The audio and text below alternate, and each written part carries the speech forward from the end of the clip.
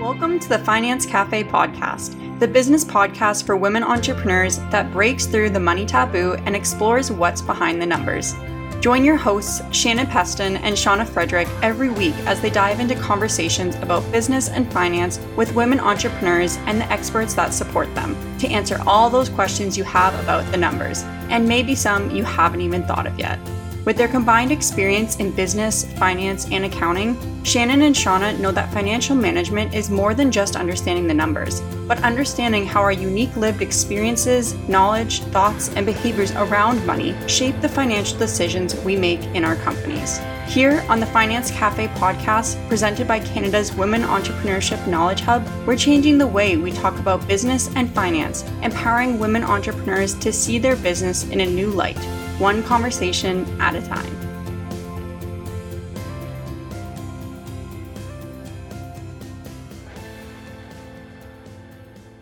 Well, hello, everyone, and welcome to another episode of the Finance Cafe podcast. My name is Shannon Peston, and I'm super excited to be here again with all of you.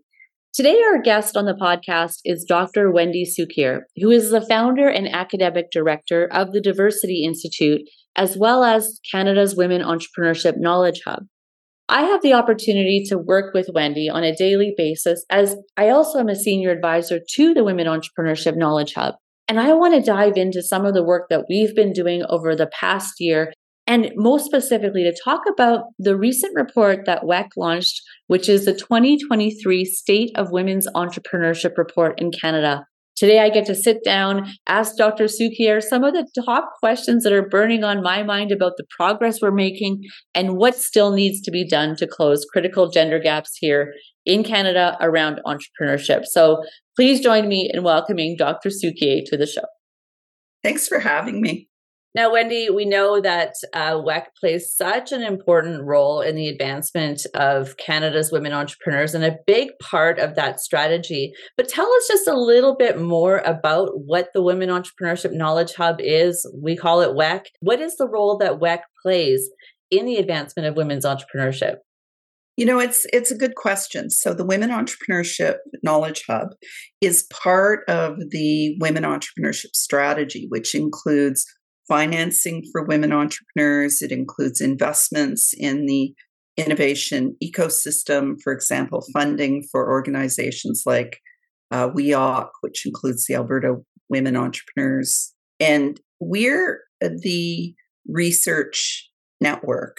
In some ways, we're the B2B piece of this, where we connect the pieces together.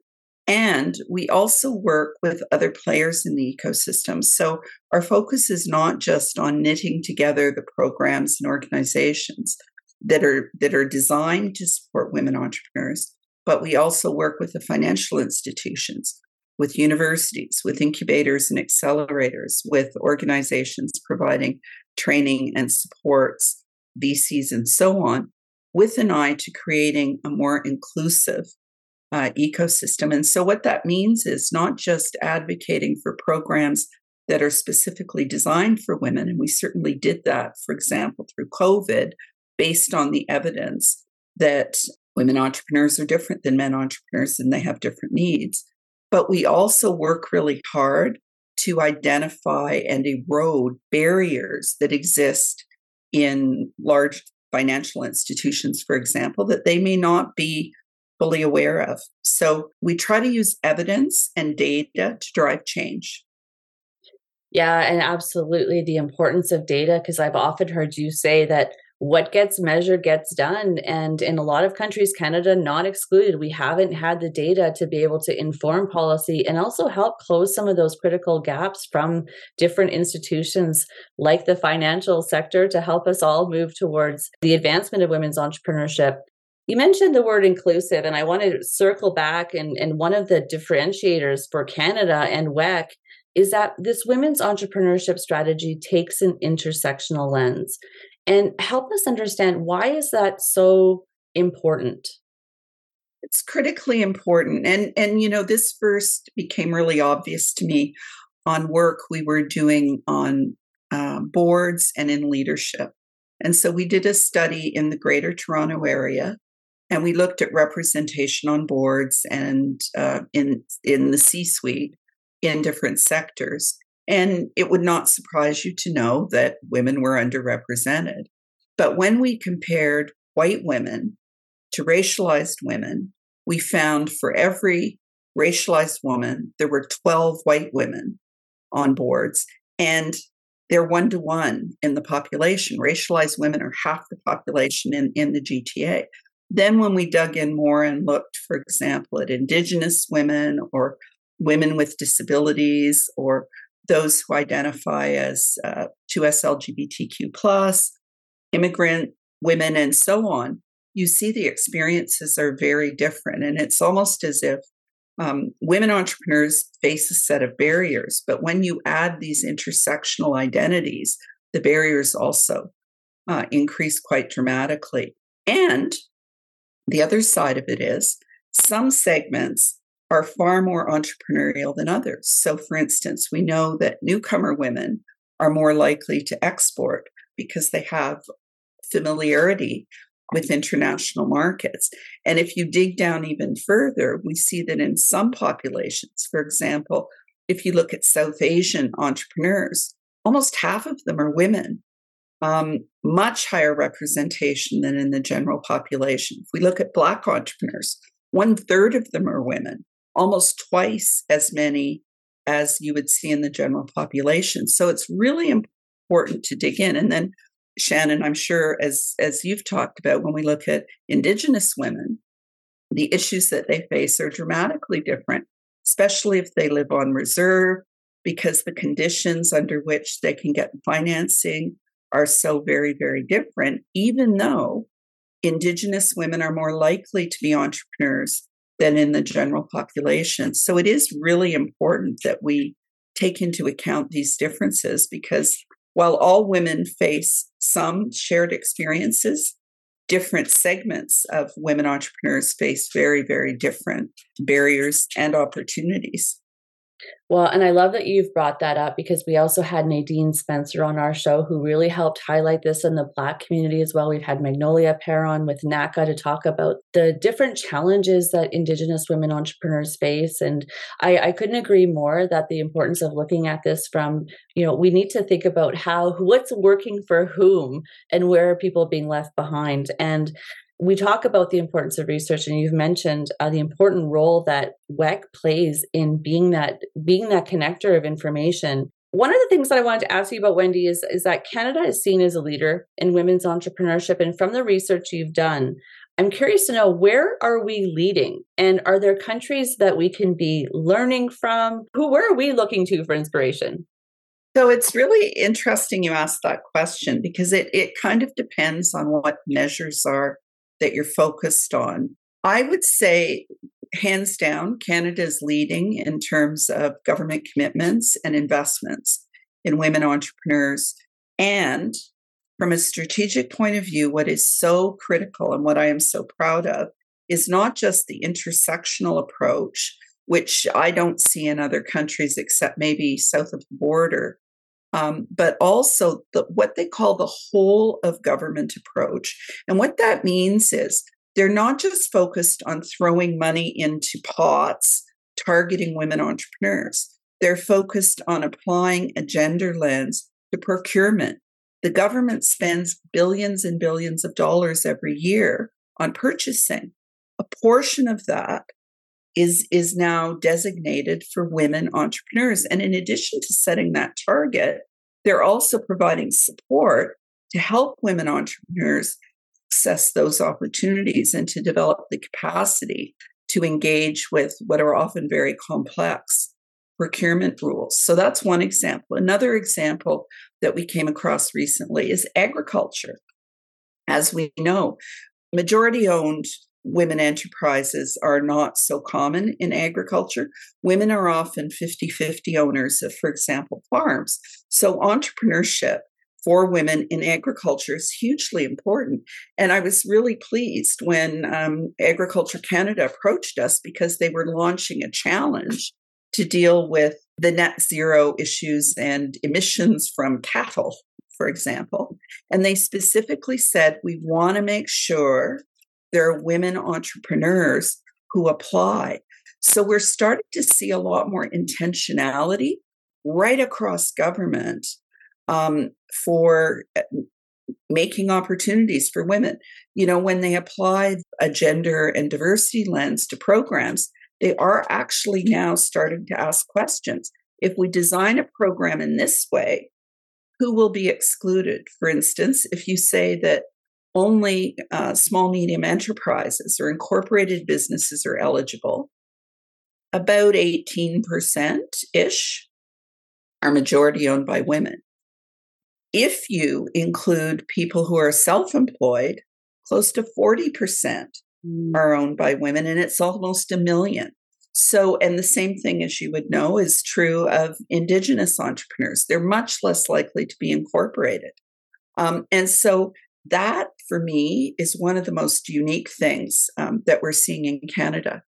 Entrepreneurial intent, entrepreneurial culture, we're kind of in the middle of the pack. We are seeing progress there. We're seeing the gap between men and women narrowing. The Global Entrepreneurship Monitor report showed that now women are 80% as likely as men to have aspirations to become entrepreneurs or early entrepreneurship activity. So the signs, in my view, are pointing in the right direction. We have more women unicorns than we've ever had before. The gap between men and women in terms of export is narrowing. It's almost non-existent. In terms of innovation, we're seeing that women entrepreneurs innovate more in some areas than men do. So those are all signs of progress from my point of view, but it's always a question of, is the glass half full or is it half empty? And we got a long way to go still. Well, we still have a long way to go, but I so appreciate that the research is starting to inform us so that we can continue to see what's working and what's not working. So let's talk about the 2023 State of Women's Entrepreneurship report that WEC just launched a couple of weeks ago. So as you're synthesizing this new information and putting it together, did anything surprise you in this year's report? This is you've been doing this report now for a few years in a row. So did anything surprising or anything jump out at you? Well, I guess we know that COVID hit all entrepreneurs hard, and it hit women especially hard. And so what I was really pleasantly surprised about is that the gap between men and women has apparently narrowed in the last few years. So I was worried that we were going to see women falling even farther behind. And in fact, according to the data that was released, the average percent of majority-owned women businesses, of all businesses, is now around 18%. And the last data that we had from 2020, just for SMEs, not for all businesses, just for SMEs, was more like 17%. So that looks like progress in spite of COVID, which I found really quite surprising. I think the other areas, which I've already mentioned, were things like the gap around innovation. And that should be really good grist for the mill around pushing regional development agencies and economic development offices of municipalities, provinces, as well as the federal government to really think more seriously about how they're treating women entrepreneurs, because often that focus on manufacturing and tech excludes women. And it's clear that there are huge opportunities. Some of the data I already mentioned, when you look at different ethnic groups, I was really surprised to see that data on South Asian women almost achieving parity with men. And I think the Global Entrepreneurship Monitor stats, we have to, you can't judge a trend based on a difference. 1 year over 1 year was encouraging. The biggest thing for me, though, is we got an economist, Morley Gunderson, very well-known, well-respected Royal Society economist from the University of Toronto, to start thinking about the question, how do we judge impact? How do we assess impact? Because I grew up in a GM town where everyone put everything they had into saving auto worker jobs because The Canadian Auto Workers at the time, now Unifor, had said very clearly, you lose one auto job, there's 6 other jobs that are dependent on it that are in the supply chain. I believe, haven't got the data yet, but I believe based on anecdotal results, based on data, for example, from Corrales, formerly CEO, data from other organizations investing specifically in women, that dollar for dollar, investments in women entrepreneurship not only produce as many jobs as dollar for dollar investments in other sectors, in big companies, in tech, which is usually very high risk, but also they produce other benefits in terms of sustainability and in terms of community. Because too often, in my view, and I was the vice president of research and innovation, we're kind of spellbound by the tech opportunities, the quantum computing, the theoretical physics investments, all of which really important. But creating postdocs is not creating jobs. Those are research opportunities at universities that will disappear as soon as the government money disappears. Mm-hmm. And we often ignore job creation and protection in Main Street businesses. And we've got lots of really interesting examples of where women or newcomers or others have created jobs in small communities, for example, and kept those jobs going. And sometimes I think the economists who make these big decisions overlook smaller towns and the contributions of women, of Black entrepreneurs, of Indigenous entrepreneurs. Some Indigenous communities, those small businesses are the lifeblood of economic and social development. And we have to have better mechanisms for understanding those impacts. So that's really, in terms of where we're going, that's where our focus is how do we demonstrate the impact of these investments in a way that really captures their importance. Oh, I love that. And I think, and I did see that really clearly stated as new research that was, highlighted this year that talks about the importance of rethinking. So I'm so happy to see your organization leading the charge in this, Wendy, because I couldn't agree more. We see so many women working on what we know as the world's to-do list. And yeah, absolutely. Vicki Saunders and the team at Corrales have been really thought leaders around this. And I think really challenged the whole ecosystem to say, hey, there's something really important here that we're not putting an economic value on. So great. I can't wait to see what you have to say this time next year on this. One of the other things that COVID really highlighted for us was the importance of having local supply chains. If we want to be fed and we want to be cared for, we have to be supporting local businesses as well as those global supply chains where everyone was outsourcing everything. And I think that repatriation of some of our supply chains, especially around food, but also other consumer goods, is really going to have an impact on opportunities for women and other diverse entrepreneurs, because that's often the space that they play in. Well said. Now, I want to talk about the fact that you mentioned earlier, you really are the B2B connector in all of this. And at WEC, you often talk about taking a systems approach to the work that you're doing. Can you talk about what that means? It's a buzzword that we often hear in our ecosystem, but what does it mean to be taking a systems approach? So there aren't simple solutions to complex problems. You can't just throw some money in a pot and say, there, we've done. If you look at the barriers to women entrepreneurs, they're at multiple levels. Stereotypes. Ask anyone to name 3 entrepreneurs, they're likely to name, whoever's been in the news, Elon Musk, Bill Gates, Steve Jobs, whatever. They don't think about Celine Dion, who is one of the richest women in Canada. They don't mention Oprah Winfrey or Kylie Jenner or, who's a billionaire at the age of 20 and all, she picked her family well. But apart from that, the focus on tech, on Silicon Valley, on white men is really embedded in the system in fundamental ways. And we know that percolates down where women get asked different questions.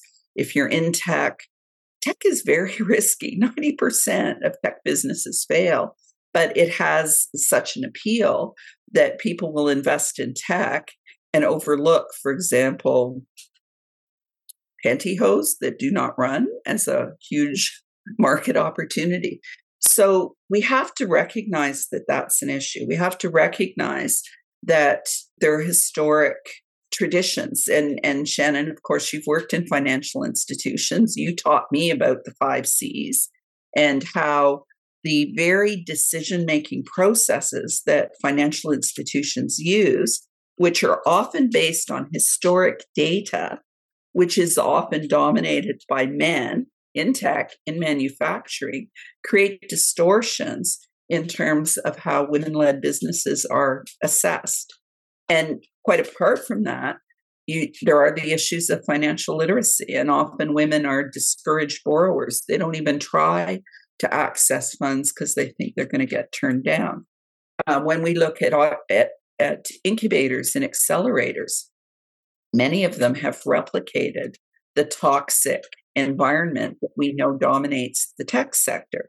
So I guess it's to say that you have to be prepared to recognize that these things are all interconnected. I already mentioned procurement as one of the biggest levers, and that's not just government procurement. That's big businesses that say they're committed to equity, diversity, and inclusion, putting their money where their mouth is. And then if you look, we just did a workshop out in Halifax with our ecosystem partners and just called them all together in a room because we have programs that are focused on leadership, the 50-30 challenge. We have the WEC programs. We have digital skills programs. And what was really interesting is we knew all the people in the room. They didn't know each other. And in many communities where there have been government investments, there's almost competition for the funds that are available. We should have a single point of entry. Someone comes in one door as an entrepreneur, and if they're not really suited to, the creative destruction lab because they're too early stage, they get referred to the Women's Center in Halifax. And there's growing recognition of the importance of building those connections. So I think that's the other thing with a systems approach is instead of thinking you don't fit in the box that I am currently playing in and shutting the door, you say, come in, we don't have what you need, but this is where you can go. Because we do find the wayfinding and the navigation is really problematic. There are actually lots of resources out there, but people don't know about them. And, good example is the CDAP program, the Canadian Digital Adoption Program. Free money, easy money. But to implement new technologies, a lot of women entrepreneurs aren't aware of it. And even if they sort of know about it, the application process may be daunting. So we need a lot more hand-holding and support as well to navigate what's available in the ecosystem. Yeah, you bring such a great point. And I know we just talked about a report around why women are bootstrapping other companies. And I talked about two concepts of nudge and sludge. And that sludge is being that paperwork is really onerous. It can be a daunting process. And that we really do have to encourage more women by nudging them through that process. So I appreciate the comments that you're making, the sentiments around that there is a lot of money. It's often really hard to find. And then even when you do find it, it can be an arduous process. And if you're a solo entrepreneur, that can be really difficult to take time away from your business to do those applications, or that it might be even language that's new language to you. So obviously, we've seen that there's been some great progress in some domains. You've highlighted some of them for us, Wendy. And also, on the other side, you kind of mentioned that is a glass half full or half empty. So let's talk about some of the work that remains to be done. From your perspective, what are some of the key takeaways for these ecosystem players, whether that's government or financial services providers or the ecosystem that's supporting on the ground and women entrepreneurs themselves? What are some of the key takeaways that you have for all of us? So I think we have to continue to name the problems and recognize them and not blame the women entrepreneurs. I really don't like the fact that some financial institutions basically say we're perfect, The problem is women don't know anything about finance. We'll educate the women and that will make it all better. We know there's bias built into the system. And we know that unless they're prepared to confront that bias, things won't change. We know that some of the financial institutions has gamed the system. They say, oh, we're announcing X number of dollars we're investing in women entrepreneurs. And all they did was kind of compile the money that they've already been making available. So, I think accountability is critically important around these programs. And you had asked earlier about where we are in the world. I think we lead in some areas, but the Invest in Women Code from the UK, and you will remember, Shannon, this is something the Women Entrepreneur Expert Panel was recommending several years ago, really does push transparency and accountability for financial institutions. You say you support women entrepreneurs, where's your money going? What are the terms you're offering? I mean, we've found some really shocking cases of predatory interest rates, for instance, because people say, oh, well, women are higher risk. Well, they're higher risk perhaps based on the standards that you developed for men. But as some of the programs show, I mean, Corrales has 100% repayment rate. And you can't beat that. So I think that's really important. I think knitting the pieces together is really important, and the intermediaries have to take some accountability for that. It's great that there are winners and losers every time there are grants available, but you really have to encourage people to work together more closely.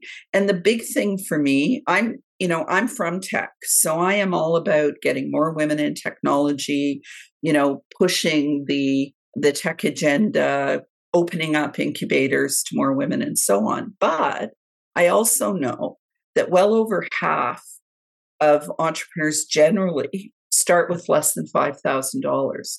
And it is really hard in Canada to get less than $5,000. And, I find it shameful. It's funny because people often clap when I say, the Black Business Professional Association Rise Up competition attracted 1,700 Black women entrepreneurs for 8 prizes of $10,000. For me, that's shameful because what it indicates is there is this terrible, terrible, terrible need in that specific community for access to funds. And, Nadine Spencer, who you've had on the program, will say for some women, it's $1,000. If they had $1,000 to buy some materials, that would launch their business. So I think this idea that we have to better understand the impact and the contribution of supporting a woman entrepreneur, because you support women entrepreneurs, you're supporting families, you're supporting communities, you're supporting the economy, and you're supporting the Sustainable Development Goals.